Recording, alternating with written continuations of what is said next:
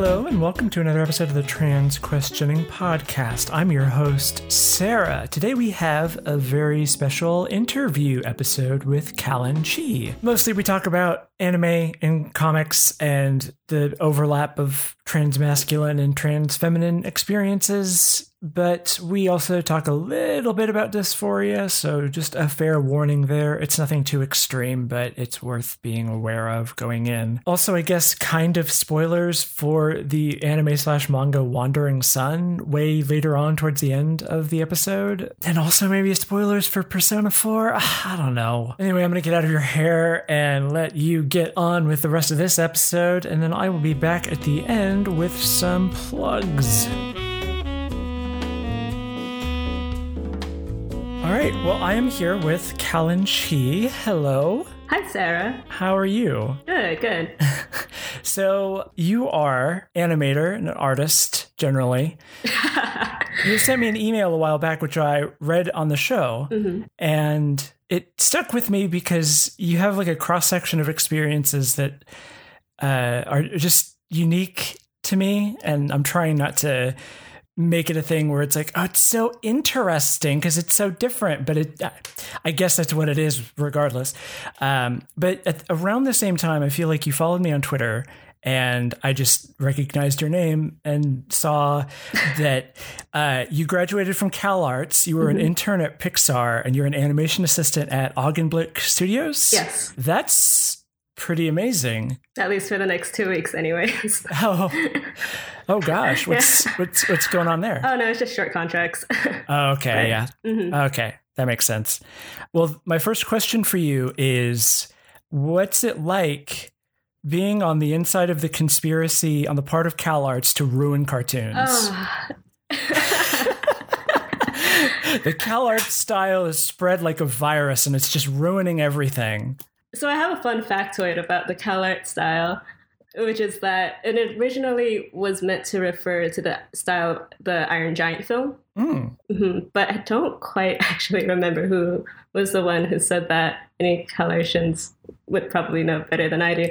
But yeah, it was like around the time when that movie came out, all the students thought it was like, it was the Spider-Verse of the time. So people started to draw like that. And that was when when CalArts style first was used casually as a term. I know now it refers to that sort of Gumball-y Steven Universe heart bean-shaped look, and both of those examples aren't really CalArts anyways. So I don't know. That shape's just been around since like the dawn of time, I would say, the dawn of cartoons. So yeah. I find that entire discourse to be kind of silly because whenever there's something big like Adventure Time that blows up, a lot of the cartoons that are on now were spawned by people who left Adventure Time to go on and do their own thing. So naturally there's like an extension of style. But to my eyes, they're all very different in very specific ways. Yeah. I don't know. Anyway, so I also know that you well, I guess we'll start different place. You are a transmasculine person, is that correct? I don't know if that's how you would choose to identify yourself. It is the label I go by most conveniently. I guess the reason why I use it is because although I mostly identify as non-binary, that part I think I want to accentuate, at least in this current part of my life, especially with my online presence, because I guess it's easy to have that get lost in the shuffle. And I guess that's like the part I want to be more visible. Yeah. That might not, but I feel like it would always be somewhat true. But I feel like, say, if I were to transition medically per se, it might take more of a backseat to how I would identify. Okay. That makes sense. So I know that you also have a film studies degree. I saw your Inktober stuff. I mean, the film degree kind of comes with the animation degree. So does it? Okay. Yeah. So I have a BFA in character animation specifically, and took some film courses while I was at school. But I'm really, really nowhere near as informative about film as say you are. I don't know. Most of looking through your Inktober sketches, a bunch of those I hadn't seen. A lot of them are like deep cuts. Like I haven't seen. Oh, the Ozu that you drew. I can't remember what it was called. Oh yeah, the Good Morning, Ohio. Good Morning. That's the one. Yes. And there's several others that I hadn't seen. But what's your relationship with gender throughout your life? Like, how did you get where you are today with your current identity? So the reason I guess I'm a little iffy about taking a trans masculine label at times is because I feel like I have a pretty like traditionally like feminine relationship with growing up. I was never particularly butch. I liked dressing up. I liked playing with shoes or whatnot. I wasn't like extremely feminine, but not like divergent to the point of like it being notable. Pretty much when I was young, the main thing was that there would be times where I'd be like a little bummed that I didn't really pass as a boy, or that like I couldn't have by choice, or be a little confused why like children would self-segregate in say elementary school. Sure. But it wasn't until puberty where I really started to like have some contention with my feeling of gender. Yeah. So how did that come to the point where you've identified it as something that needs addressing in some specific way? Not until high school. And even then, I wasn't really aware that trans people existed at all. When I started puberty, it was like kind of just uncomfortable, but without a point of reference, we kind of just know that puberty is uncomfortable for everyone. My body, what's going on? But like, it never occurred to me that like, if you were to ask me now, looking back, if given the option of like, oh, if like my puberty would go in a different direction, would I have preferred that? And I would want to say yes, but I would be at least ambivalent about it. Not like, oh, definitely not. Right. But I also had like a pretty fair dose of internalized misogyny. So I kind of just assumed like, oh, I just like don't like the way women look, or they like either are ugly or forced to be beautiful to compensate for it. Just like horrible, like toxic messages about what womanhood is. So like even like my own feelings about wanting to be like at least like a guy, I sort of blamed on patriarchy and sexism more than I would have recognized as maybe gender dysphoria. Interesting. Yeah, and also because like culturally a tomboy phase is kind of a thing, whereas I wouldn't say, at least not that I know of, that there is one for like say a more feminine boyhood. So yes, there's definitely not a direct analog for assigned male at birth people. So I've been very curious generally as I've been questioning my own gender and going through my own transition, how my experience compares to the trans masculine experience. So the video that I released 2 weeks ago about transitioning was very explicitly about my experience as a trans woman, but there were a lot of trans men in the comments saying that it resonated with them in a very specific way, and I shouldn't say that's like a surprise in a big way. It's just that I never want to make assumptions about the overlap of experiences. So I'm curious. From your perspective, what are the overlaps versus the differences based on how trans people in general are depicted? Oh, and I mean, are you talking about like just personal experience with gender, or like media depictions? Because that might be like two separate. Whichever one you feel more compelled to answer. Okay. Well, I mean, I feel like I'm sure you feel this way as well, but like I'm afraid to be the spokesperson for like, I guess the other half of the trans experience. But I say like, it's probably largely resonant, right? I think like when you boil it down, it's like the desire to like, at least to be less of what you're assigned to be and more of something else. So that part's pretty much the same. I liked actually what you brought up. I think it was like the last podcast episode or one of them that was recent, which is that femininity is kind of an outward expression, whereas what you gathered from a trans masculine perspective is more of like a hiding or like an invisibility. Yes. Mm-hmm. So how does that manifest for you? What does that feel like or look like?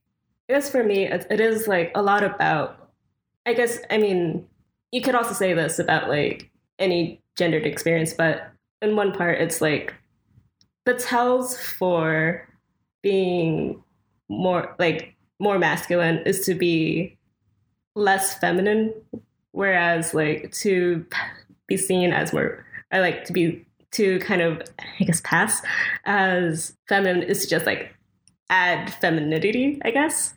Right. Yeah.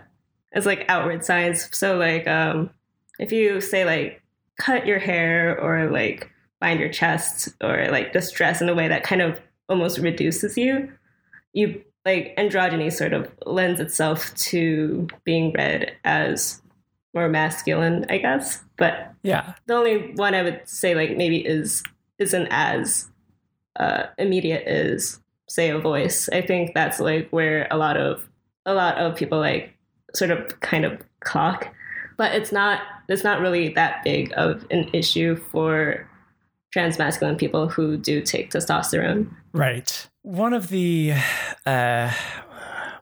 things that I've read is that for HRT for trans masculine people, it has generally the end results are more towards passing than for trans feminine people in terms of like facial hair and dropping the voice.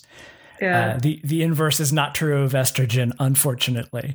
Mm-hmm. So you are the child of Taiwanese immigrants. Yes. Yes. I'm very curious how all of this comes together with that. I'm also curious. Honestly, like my experience with it is that I kind of just don't bring it up. Are you out to them? Not really. But okay. My parents are pretty liberally minded, so that like maybe when the day I had one of those like I cut my hair in the bathroom in high school at night, and then it didn't shock them, I guess. They were like, oh cool, you did that, so they took that pretty easily, and don't really mind how I dress for the most part. There are times when my mom is like, oh, be careful. You don't want to like cut your hair too much this certain way or dress this certain way, or else someone like might think you're a boy. But and like sometimes she would get like annoyed that like I would buy just sort of that sort of thing for myself. I feel like they are aware of trans people, but and Taiwan is actually pretty like progressive as far as this goes. I don't know if you've listened to it, but have you listened to the WNYC Nancy podcast? No. It is so like even they self-describe it as like NPR but gay. You might like it. It's interesting. Yeah. And one of the co-hosts is Kathy Tu, who is a cis lesbian who is like also of Taiwanese descent, and a lot of her episodes deal with repeatedly coming out to her mom.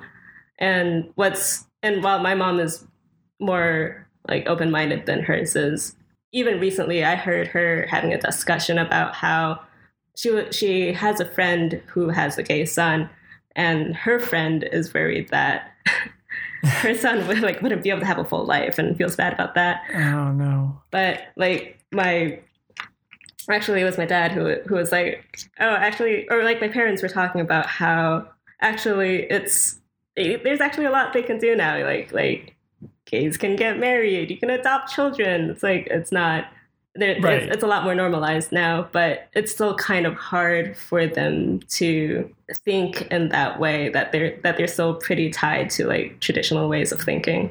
Sure. How well acquainted are you with RuPaul's Drag Race? Not very. I have watched some episodes over the years. I've never particularly liked it. That's fine. I only bring it up because there's one of the drag queens who goes by Kimchi is Korean American, and I found her experience actually pretty similar to mine. Oh, interesting. Which is that, and there's actually an Atlantic article that has an interview between the writer and someone else who discusses Kimchi's experience, which is that coming out really isn't as big of a cultural norm. Like it's not like in like East Asian cultures. What kind of happens is like it's kind of in the vein of how you wouldn't talk about how you're starting to see someone. You just kind of show up in the house with a significant other one day, shocking your family. But a lot of it is through like unstated understanding. So I guess that's part of why I don't really want to bring it up with my family. That and just like the like cultural barriers and not being able to translate what like non-binary is. But oh, yeah, interesting. Is it a language issue, or is that just it's a difficult concept to express generally? I guess for me it's both. My Chinese is passable, but like it feels kind of like throwing an elementary school kid into like queer studies. I'm sure there's a way to do it. Like I can talk about like transness, but if I were to say I don't identify as a guy, that would be kind of like saying nothing. So I might as well not. Interesting. I'm still figuring this out. Still doing that trans questioning. To that end, I'm curious what your attitude towards HRT is at the moment. Mm-hmm. Hard. The feeling's difficult. I actually tried it briefly while I was in college. That was also around the time when I started to like know a few trans friends or people like figuring out that they were trans at the same time. Yeah. And a few of them had also started HRT at the time. And I was kind of going through a thing. So I was like, fuck it. Might as well just first swear on your podcast. Go for it. Go for it. And see how far that would take me. Like, because I was so like on the fence about doing it, but I was like feeling so bad about myself that I did try it like at half of a low dose, so like an eighth of a regular dose, which essentially basically does nothing, but maybe I feel like I'm doing something. Sure. And that actually alleviated a lot of my anxieties about taking HRT, because it wasn't really as scary as I thought it was going to be. And it made me feel more comfortable in, I guess, at least even like coming out to myself and like acting different. If gender is a performance, then maybe like taking hormones is part of the performance. I certainly, that has been some of my experience for sure. I've gotten bolder since I started taking hormones. That's good. Although it's also getting to the point where it's harder to pretend to hide myself.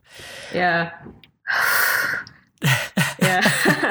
it's scary. Mm-hmm. But I actually ended up stopped taking it because my insurance actually, it covered the hormones, but it didn't cover the blood tests needed for it. Oh, yeah. No. So I mean, that kind of stopped like just about 2 months in. But for future reference, I feel like it's something that I could see myself doing again. And that's kind of comforting to know. Yeah. Yeah, I don't really know how that happened.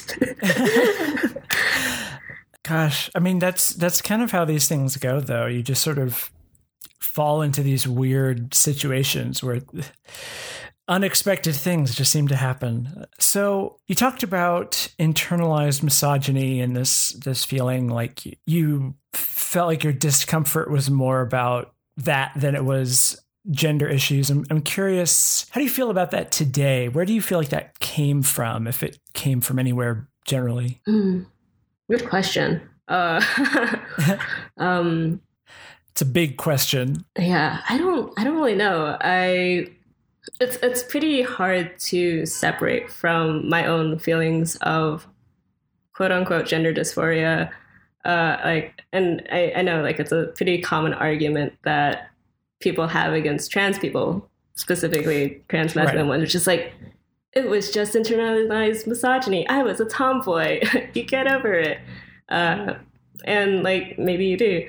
But I know that almost like every cis woman I've talked to about this has had sort of an experience of feeling like women aren't as valued, or like their bodies are like, it's like almost like an aberration to the norm, or like are like objects rather than beings. So it was hard. I actually still think I struggle with it a little bit, but I've stopped essentially hating women for just being women.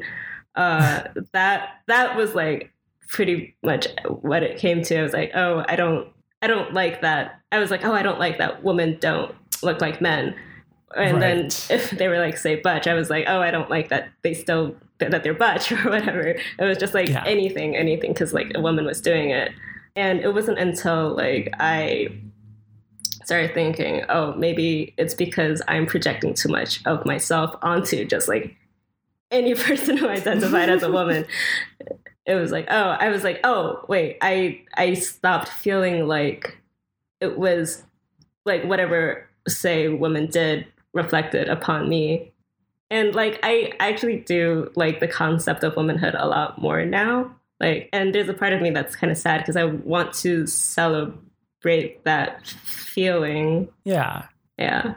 But I guess the point where I like felt a little freer was when I realized that for a long time I thought, okay, if gender doesn't matter, then I'm a woman. Like, go ahead. I can like do whatever I want. I can like however I want. Like, I could get like HRT and like top surgery and still be considered a woman, which you can be. Yeah. But like, it's actually more that because gender doesn't matter, I don't have to identify as a woman, and that's helped to like free myself of that feeling.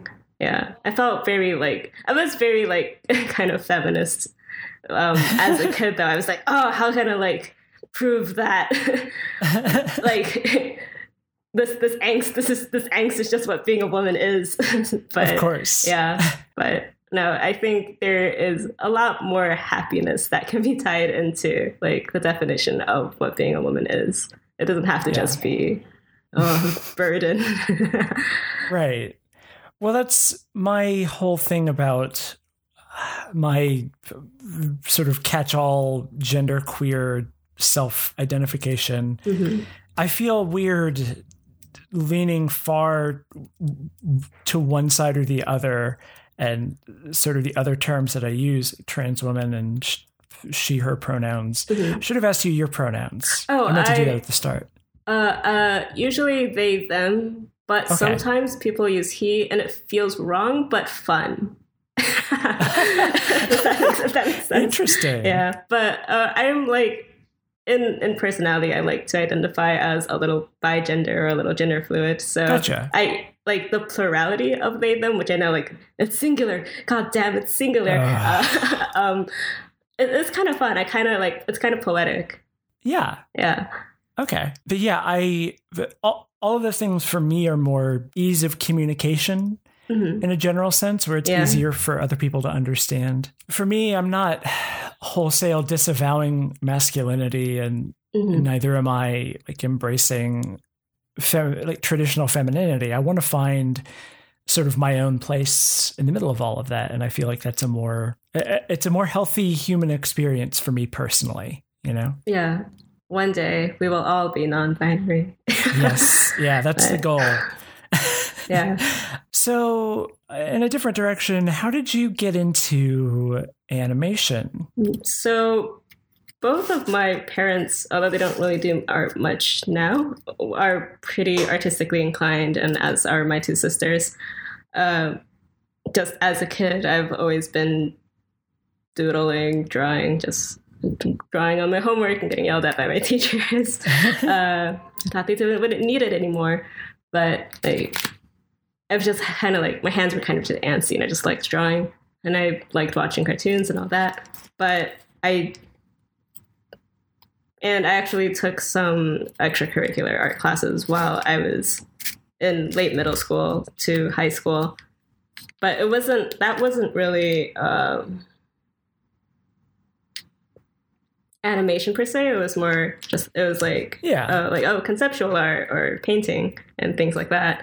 But I pretty much like, I found out that like I kind of just really like gesture drawing, which is like pretty cornerstone to like what animation looks for, like expressive, quick, economical. I don't really like to spend too much time on one thing, so that lends itself well to like animation, acting, and storyboarding. Not as much for things like visual development. Do you mind if I ask? Yeah.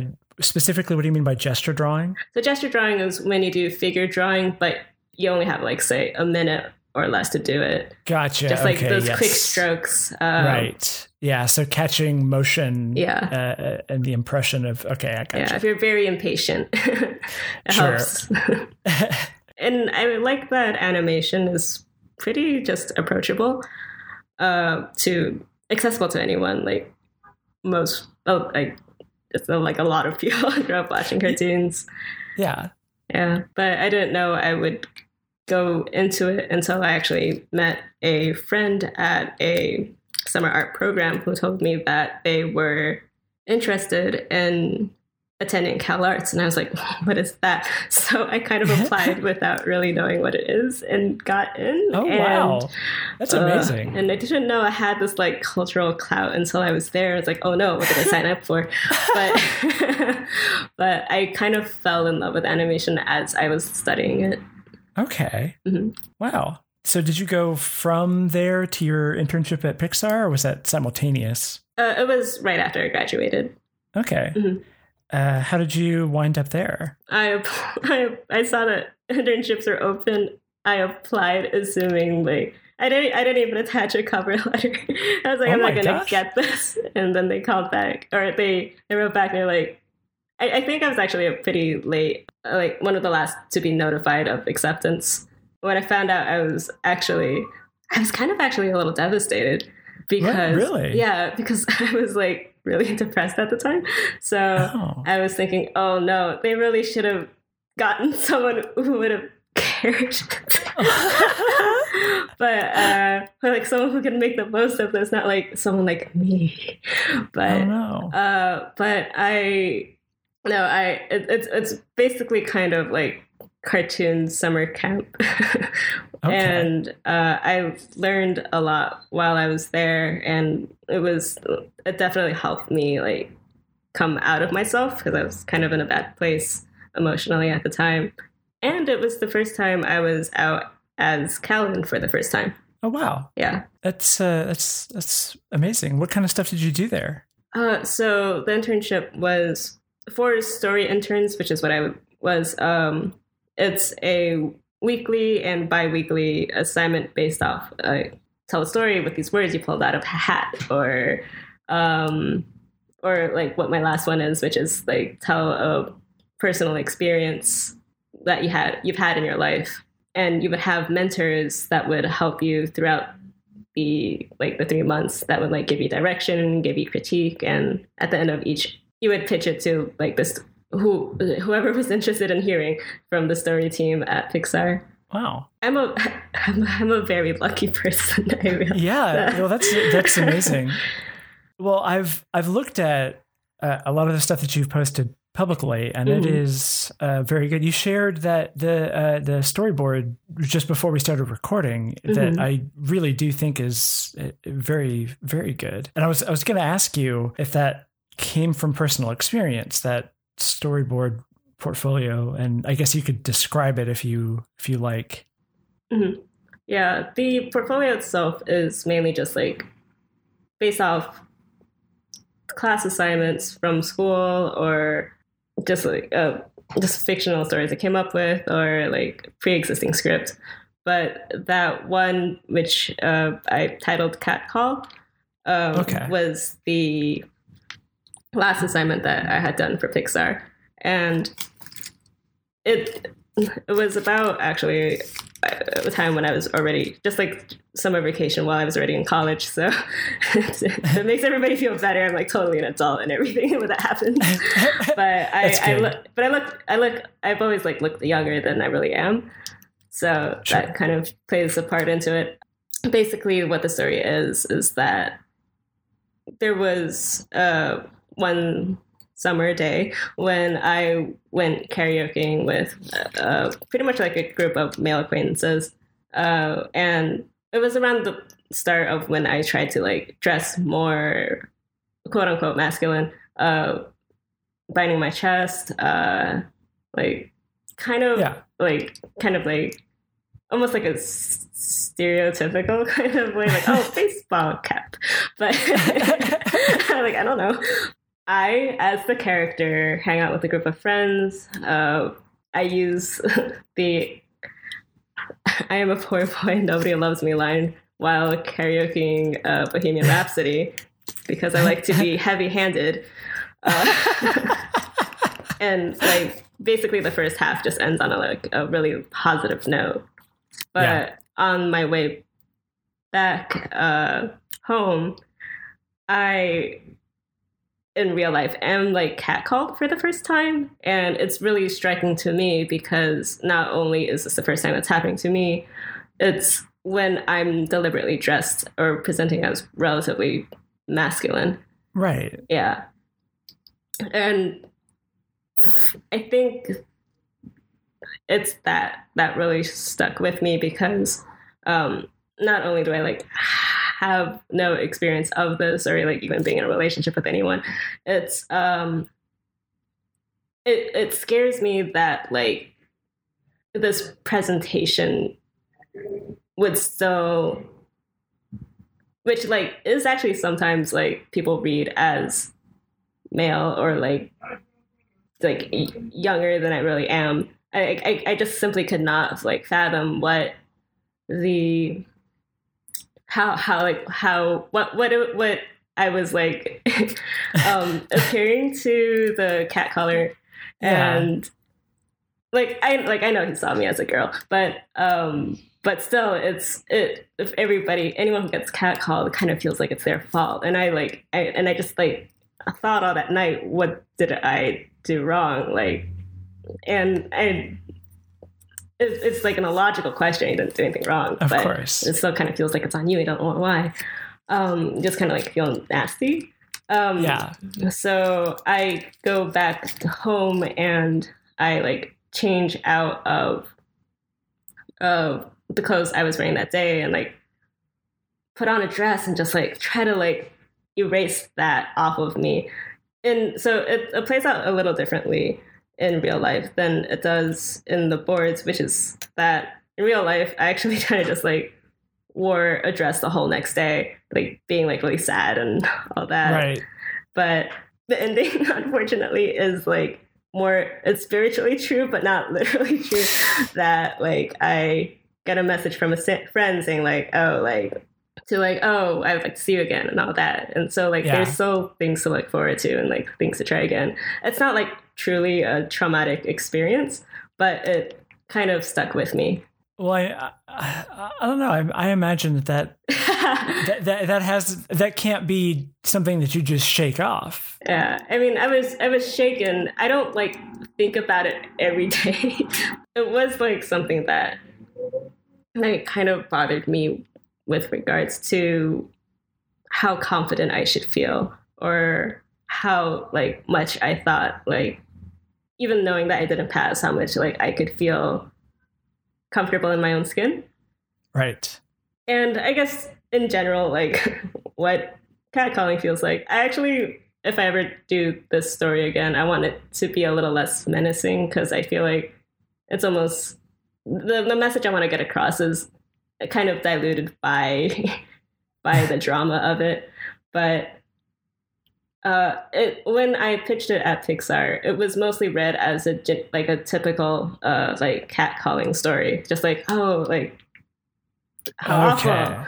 Like women shouldn't walk the streets at night or something. I don't know, but but if you, but with a queer eye, you can.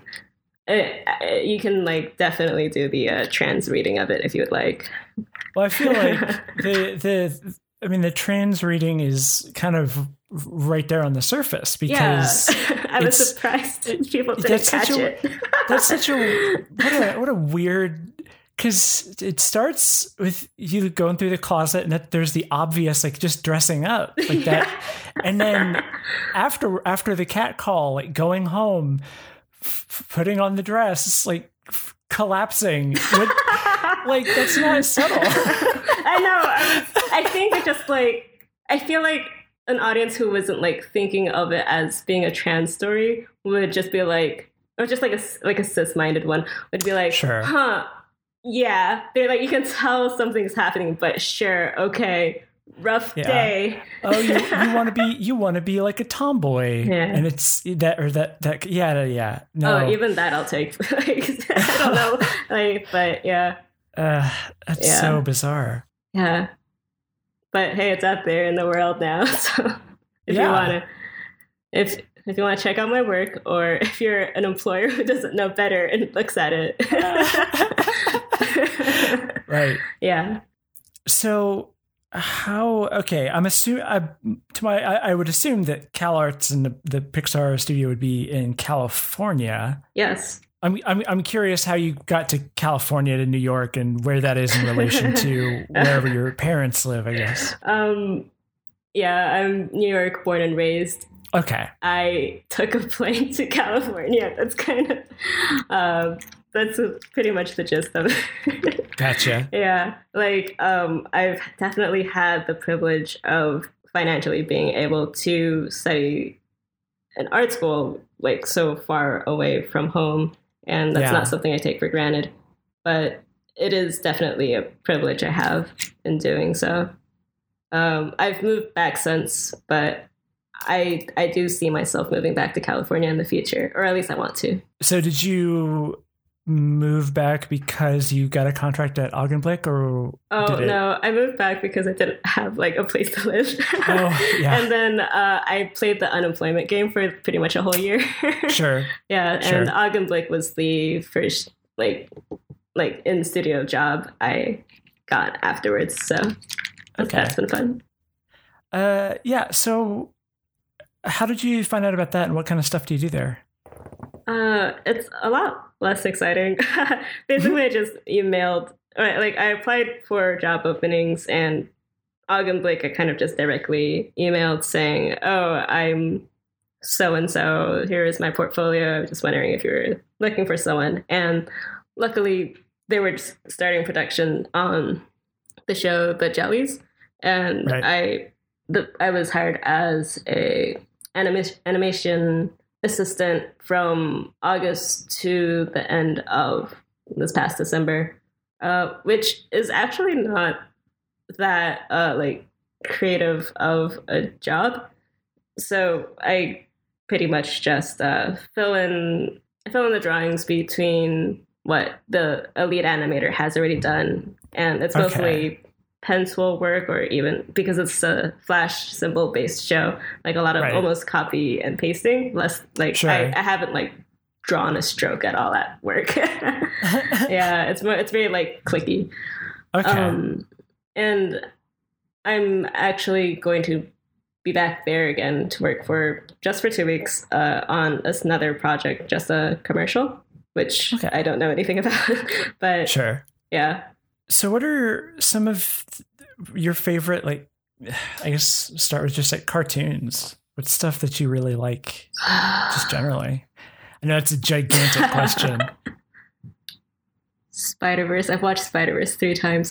3 times? Oh, gosh. But only paid twice, so that's good. Fair enough. Mm-hmm. Well, I mean, I don't want to be that person, but Steven Universe has I'm that person too. I was literally like watching a lot of my favorite episodes last night. Oh, it's so comforting. It is, yeah. I like can't imagine what it would have been like to to grow up with a show like that. I think about that a lot. Like, kids are so lucky to have that, I feel like. Yeah, I definitely love, like, there could still be more, but like this explosion of like queer and feminine content coming out of cartoons now. Definitely. Yes. Like She-Ra, the end of Korra, like Adventure Time, like that's all been really lovely stuff. Do you draw comics in your spare time, or what do you is that something you want to do? Or would want to do? I don't know. Pretty much I think about doing comics in my mind and then just never do. Oh no. Yeah, I feel that. Like I in my heart I really do want to do comics, but I'm pretty bad at like getting myself to sit down and just do it. A lot of it's because I feel like, oh, I should be working on portfolios stuff. So like more boards, things that aren't as maybe personal and intimate to show employers.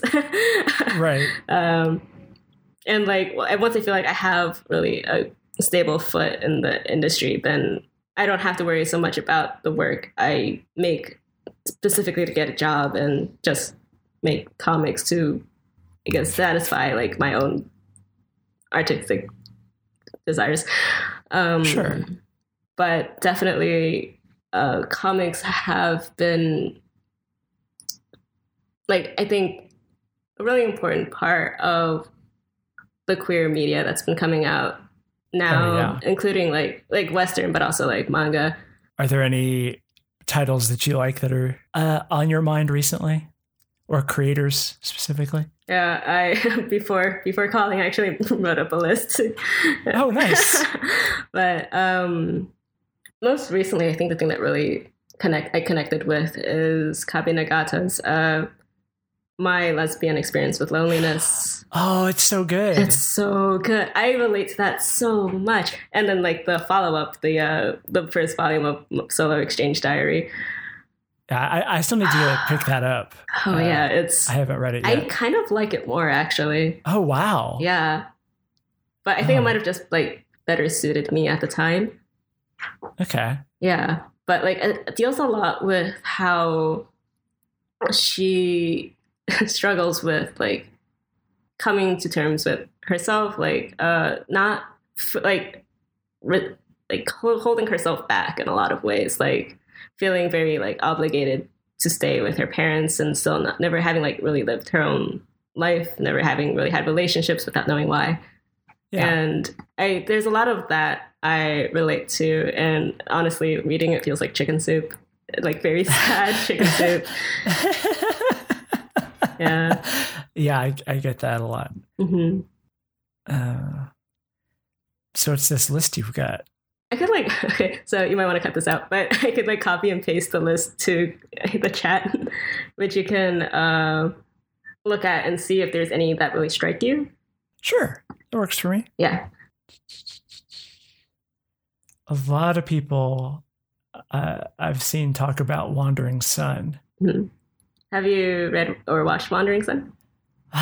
No. Well, okay. I've watched the first few episodes of the anime. Mm-hmm. I need to watch more. I'm very bad about these things. That's fine. I mean, actually, I'm fake. I actually haven't watched any of Wandering Sun, but I read it. Oh but my gosh. It seems like the anime is successful in areas that the manga isn't, and it's pretty. So, yeah. There was actually recently there was a video essay on Wandering Sun. By around. Pedantic Romantic, yes. Is that right? Yeah, I watched that. I've actually seen, there's a number of really good video essays about Wandering Sun. Uh-huh. I'm curious what you identified with in that. Well, I mean, just like, it's the most well-known trans, like, centered manga story, I would guess. It's like, and pretty easy to like find in bookstores now, even. Yeah. And I like that there is a perspective on so many different like trans feminine characters, like both like the kids, and there's like more of a mentor character that's in it. But I get there's a phenomenon that happens in it regarding like with the female assigned at birth characters that I find is pretty interesting, which is that the sister of the protagonist, who is trans feminine, she feels antagonistic towards her in a way that I would read as jealousy. And I find that is a surprisingly well like described relationship to like how I think cis woman transphobes might feel towards trans women, which is like it's kind of because again womanhood feels so like fragile, like it's more like self-defense, but like directed at definitely the wrong person. I see. Yeah. And then there's also the more trans masculine character, who, spoilers, in the manga ends up kind of dropping that label. Oh, really? Yeah. So at the start, I'll use they pronouns for them. They seem to be pretty insistent about being a boy, like just continuously throughout. But how I read it is that in the end, they kind of end up just being more of just an androgynous girl and like pursuing like modeling and things like that. And while I don't think that's necessarily inauthentic, because they are the only, I guess, trans masculine character in the story, it kind of falls into a pattern where like I see trans masculinity is insincere and is just like a tomboy phase. Yeah. It's not the only thing that does that, but I think it's a little unfortunate that it happens in Wandering Sun.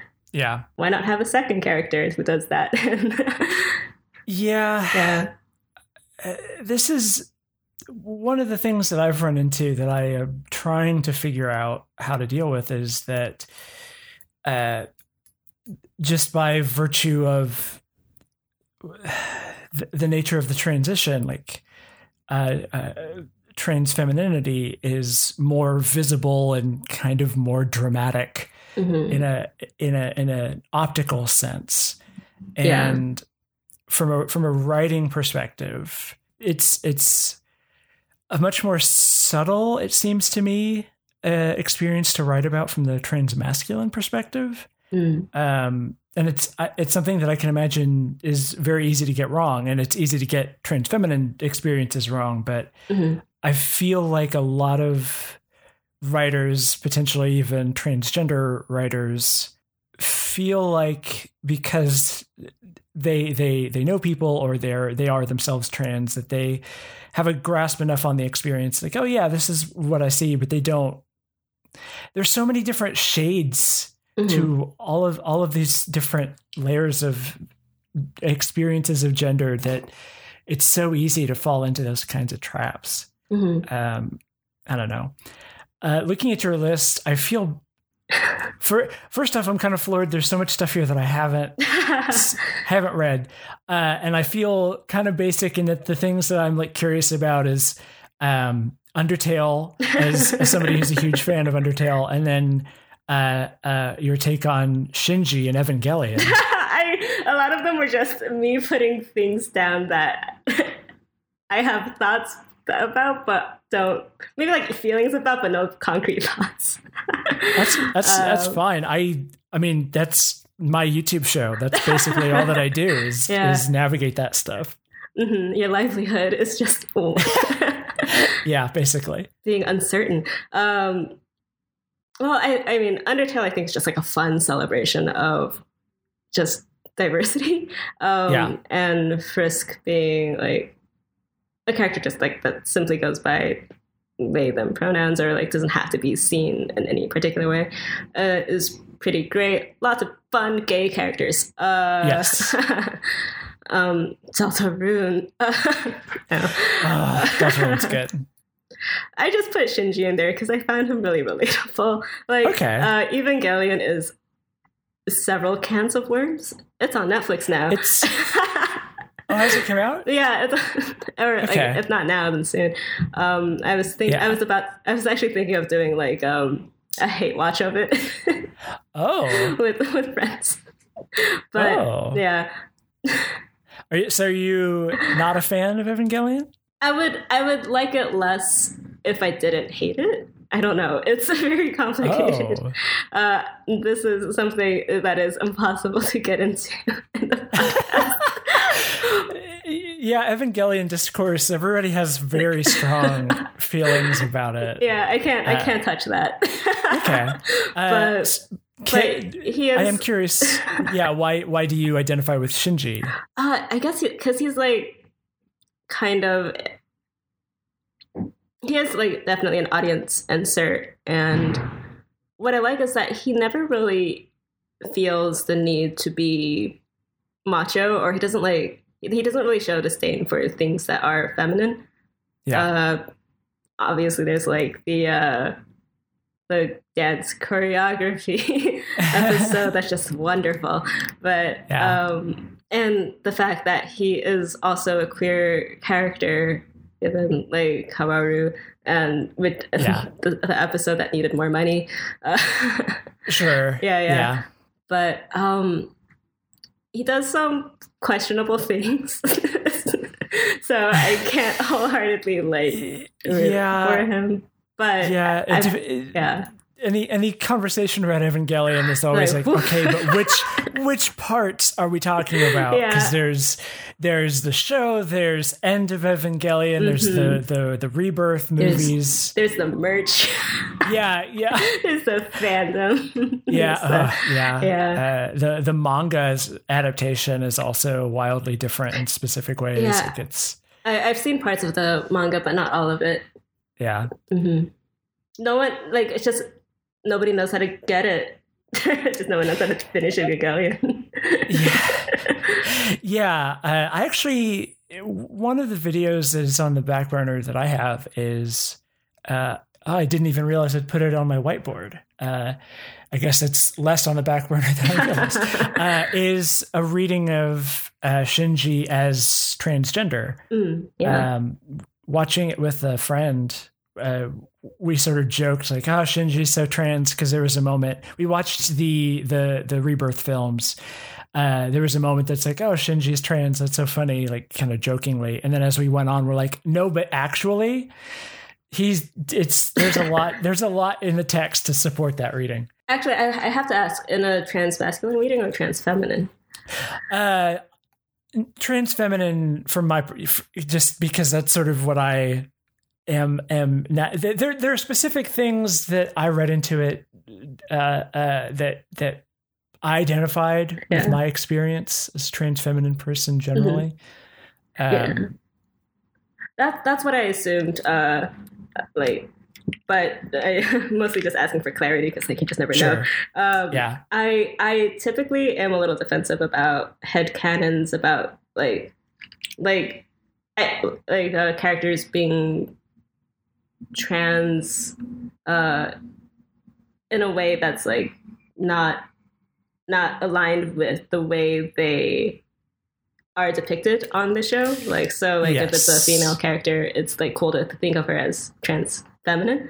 But I actually see quite a bit of trans feminine Shinji headcanons, including on like trans Twitter, trans feminine people like writing about it. And I find that pretty fascinating.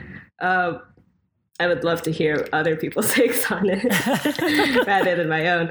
But I'm curious why you wrote Naoto Shirogane from Persona 4. Okay. I also wrote Once I Have Not. Yes. My I see. This is Persona 4 is interesting because they're a character great for like gay discourse and trans discourse. But I haven't actually played Persona 4. It's just like what I've gotten from osmosis. But it seems like Naoto presents as it basically has a trans masculine narrative until the very end, when the game sort of does a you can learn to love yourself, you're fine now. So it's similar to my Wandering Sun point. But I think it's more interesting to question why they would have that be the arc. Like, gender reassignment surgery is literally like Naoto's demon in the game. Oh gosh. Yeah, it's weird, right? I hope no one fact checks me, because I please don't come at me. But yeah, you're gonna get a call out. Yeah, I've destroyed Evangelion and Persona 4. I've played some of Persona. I played like the first 15 hours, I think, and I've always wanted to finish it, but I was borrowing somebody's Vita, and I can't do that anymore. And I guess like I had to look up who Naoto is, and I guess I must have stopped right before they showed up, which is a shame. Yeah, they're a little bit of a later character, it seems. Yeah. We are both people who haven't really played Persona 4. Let's spend the next like 30 minutes talking about it. Why not? Speculating on what Persona 4 might be. Yeah. Like it's this decade-old game. Yeah. I still can't believe that there's no good way to play that game right now. Oh, is there not? Oh, I guess, yeah, because Golden is on Vita. Yeah, it was a PS2 game, and the only like the Golden, which is the remastered version with all the extra stuff, is only on the Vita. You would think that they would, especially with Persona 5 getting so much love, you would think.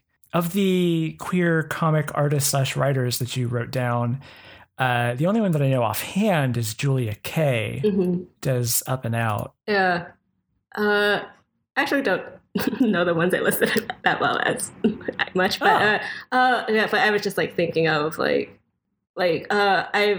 so Julia Kay is probably the best known for like trans like autobio comics, I guess. I have her book on my shelf right now, and it's like, so wonderful. But I forgot that came out. Yeah, super late bloomer. Yes, but just like some of them, like Lila Sturgis, Molly Osterreich, Chad Sell, I actually don't know their work that well, but I was at the FlameCon panel that they were at, where they discussed like how to create queer comics and queer content for all ages, which I thought was really interesting, because obviously a lot of it can be so much about sexuality and coming to terms with that, or really dark stuff. But but I like, one of the points I liked was how they said that a lot of queer artists and writers, queer creators, like to focus on stories about like adolescence or high school or just being teenage, because that it's to create an idealized version of adolescence that they never really had, because they were out or because they didn't know themselves. And that was something that was really striking to me, and I find really relatable. Yeah. Yeah. I've been sort of in the back of my head working on a script / story. I never know exactly how I want to do these things, because I kind of want to work in every medium, and it's like, which one is the most practical? It's probably just fiction, because then I don't have to worry about other people. Have you tried animation? I think you should. I could probably pick that up in an afternoon. Actually, I've always wanted to work in comics. I love comics so much, but I used to draw all the time, and like a lot of things that I liked as a kid, for one reason or another, it sort of fell away from me. But anyway, this story that I've been working on is sort of like a horror narrative about being trans, and it sort of naturally became like a high school story, and partially it involves finding a community and sort of a group of people who are accepting and sharing your experience. And I do think that that's an interesting commonality in terms of like trans produced stories is the desire to recreate something that they feel like didn't get the opportunity to exist. Mm-hmm. It's a pretty bittersweet kind of thought. Yeah. What's the idea of the second puberty, kind of like getting to live the life that you missed early on. And I'm in the middle of that, and it's frustrating and weird. My one of my roommates had to move out a little while ago, and she took her cats, and I was very sad because I like cats a lot.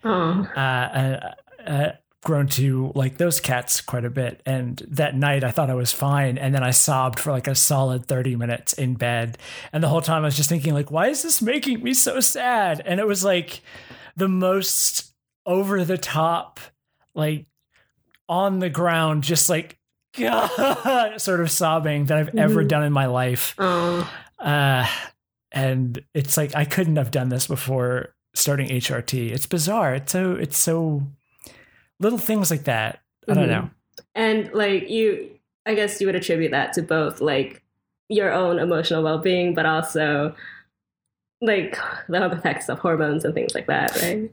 Yeah. It's definitely both. Hormones help me within a few weeks of starting hormones. I immediately felt this like,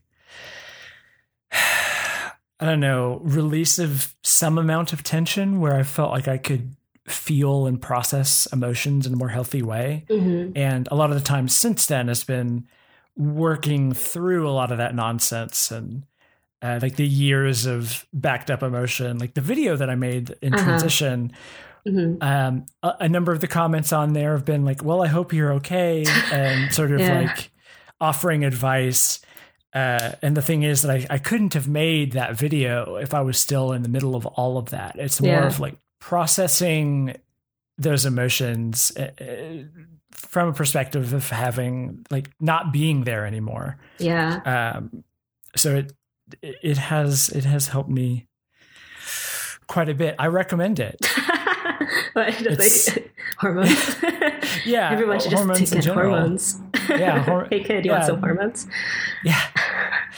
That's my favorite street drug. I know actually, like from perusing forums, I see like a lot of people who want to take testosterone be a little like hesitant about taking tea because like they don't know what that would really do for their emotions, like stoicism or anger, or like, I don't know, libido. I don't know, it's kind of gross, but like,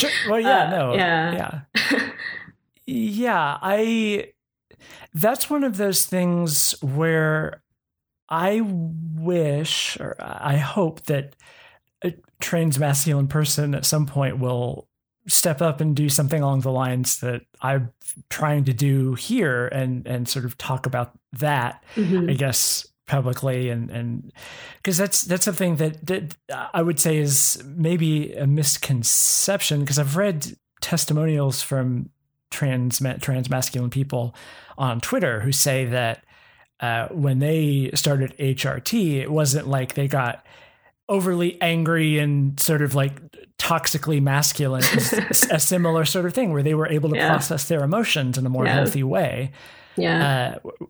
Which is another one of those like interesting commonalities in experience where it's bizarre. The whole damn thing is so bizarre. When you start comparing notes like that, like, why is this a thing?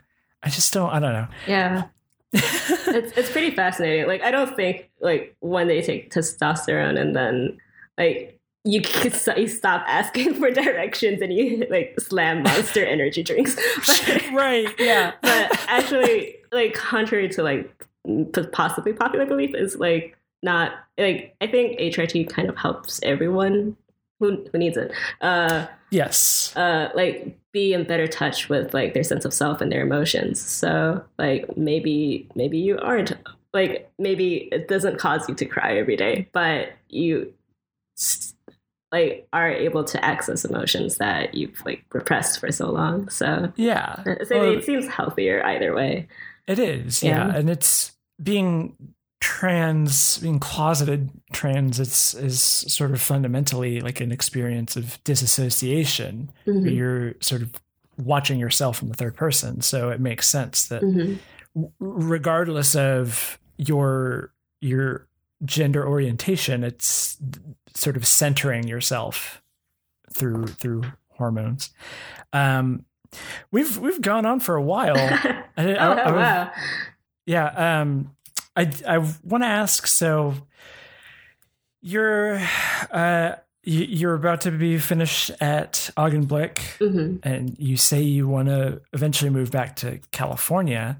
What kind of stuff do you want to do? What's your goal? I mean, I think this might be because of Pixar, but I think I want to work in like feature storyboarding at least someday. Like maybe not immediately, but I would want to do the things that would take me there. But for like my own personal fulfillment, I would love to do my own comics, maybe like more short films again. I think that'd be really nice. Yeah.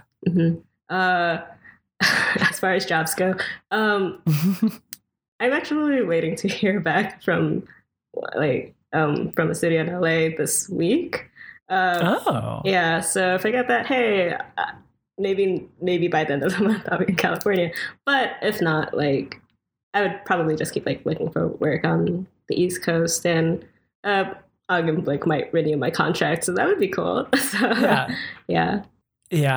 This is a separate question. Where is the like animation hub in terms of production? Like, is when it comes to film, it's like LA is the big place to go. I don't know if that's the same with animation. Oh yeah, like television animation is also largely centered in LA.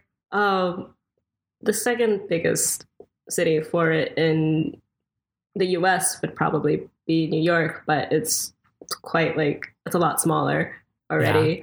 Yeah. There's a few like TV animation studios, like Augenblick or Titmouse, which is better known, a little bit bigger, and Blue Sky Studios for feature is also on the East Coast. So so like Ice Age and all that. Yeah. Oh gosh. Yeah, but it's more limited in scope for sure. Yeah. Okay. I wish it were better spread out, but that's how it is. Well, it's the same way with film. Lately, there have been more like regional film markets start to open up, but I imagine with animation, that's not as easy a thing to just sort of happen. Mm-hmm. There is like more animation if you consider like commercial work or things in games and things like that, then it's a bit more expansive. But for the most part, is there anything that you want to say in particular? Like my final message to trans kind. I guess. Do you have advice for people who are perhaps in a similar position to you, where they are not necessarily out to everyone, not necessarily transitioning yet? Mm-hmm. Yeah, that's something I think about a lot, which is like I very much do want to like take that step in my life, and it's easy to think that that like time is slipping away. Kind of sounds like that email I sent you. Let's see how far I've grown. But like for me, knowing that there are steps that I can take, and also like because I'm literally an adult, that helps a lot.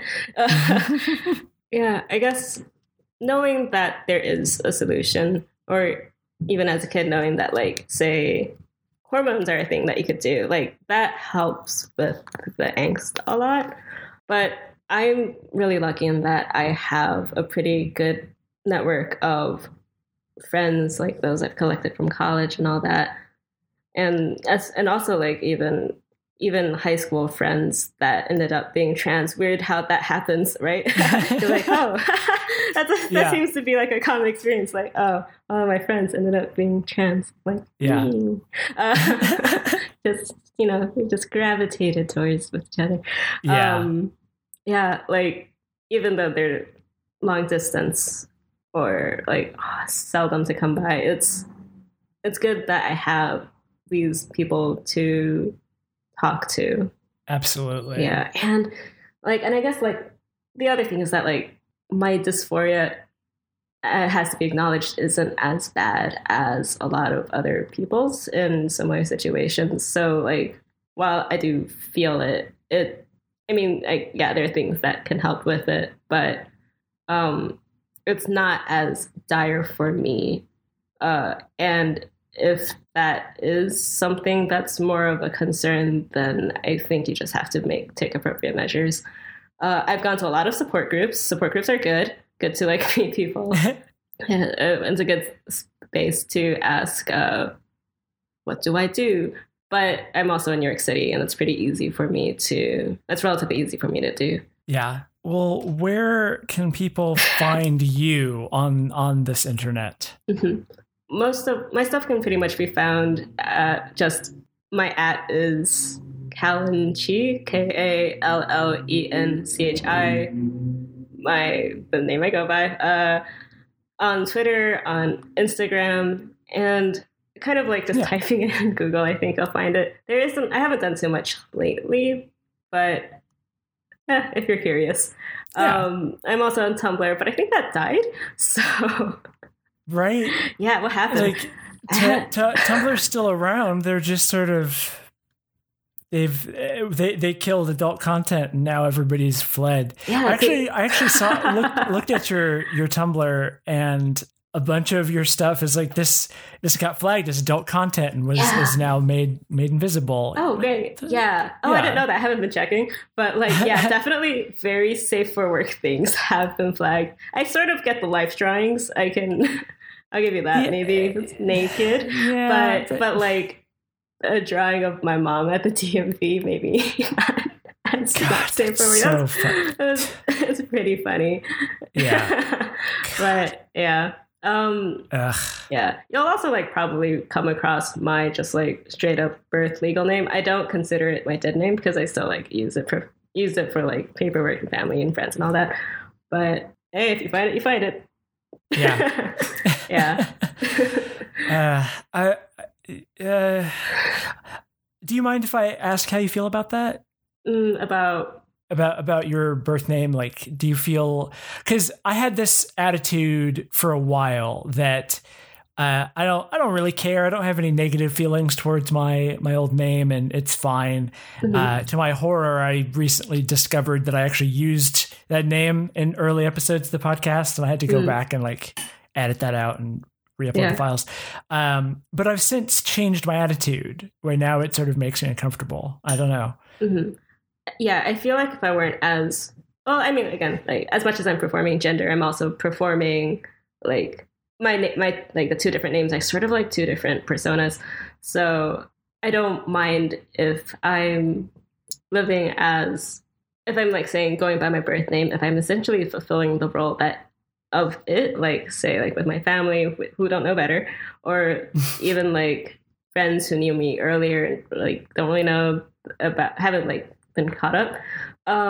But I feel like it would be less comfortable as time goes on. Like it's even less comfortable now. But it's taken a while to also get more comfortable with Callen, my chosen name. It actually took like a few years, and I had like an existential crisis switching over, even like bit by bit, because I was like, oh no, if I don't even have a name, if I can't even like call myself that, then anything is possible and nothing means anything. Yeah. Oh gosh. Mm-hmm. I get that for sure. Yeah. But like once you start attaching like experiences to it, then I think it starts to like realize itself. So yeah, it takes a while. I'm still getting used to that myself. It takes a while. Yeah. Sure. Yeah, it's weird catching yourself, like dead naming yourself at times. Where you're like, hey, stop that. Yeah, it's like almost sort of recently, like I start to think of myself as Callan, but that wasn't always the case. Yeah. Well, that's good. I'm glad that that's changing. Mm-hmm. Well, I feel like this has gone on long enough. Thank you so much for talking to me. I really enjoyed this conversation. Yeah, it was super nice to actually get to talk to you.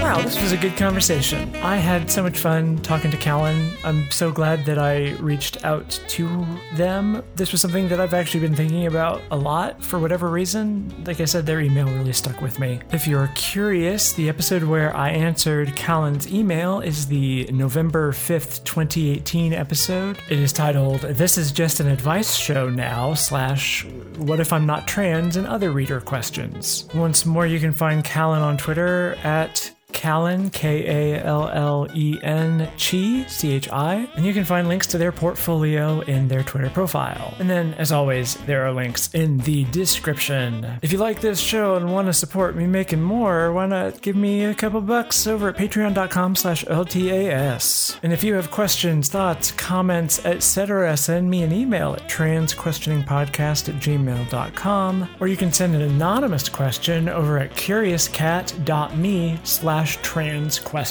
Thank you as always for listening, and I will see you again in the future.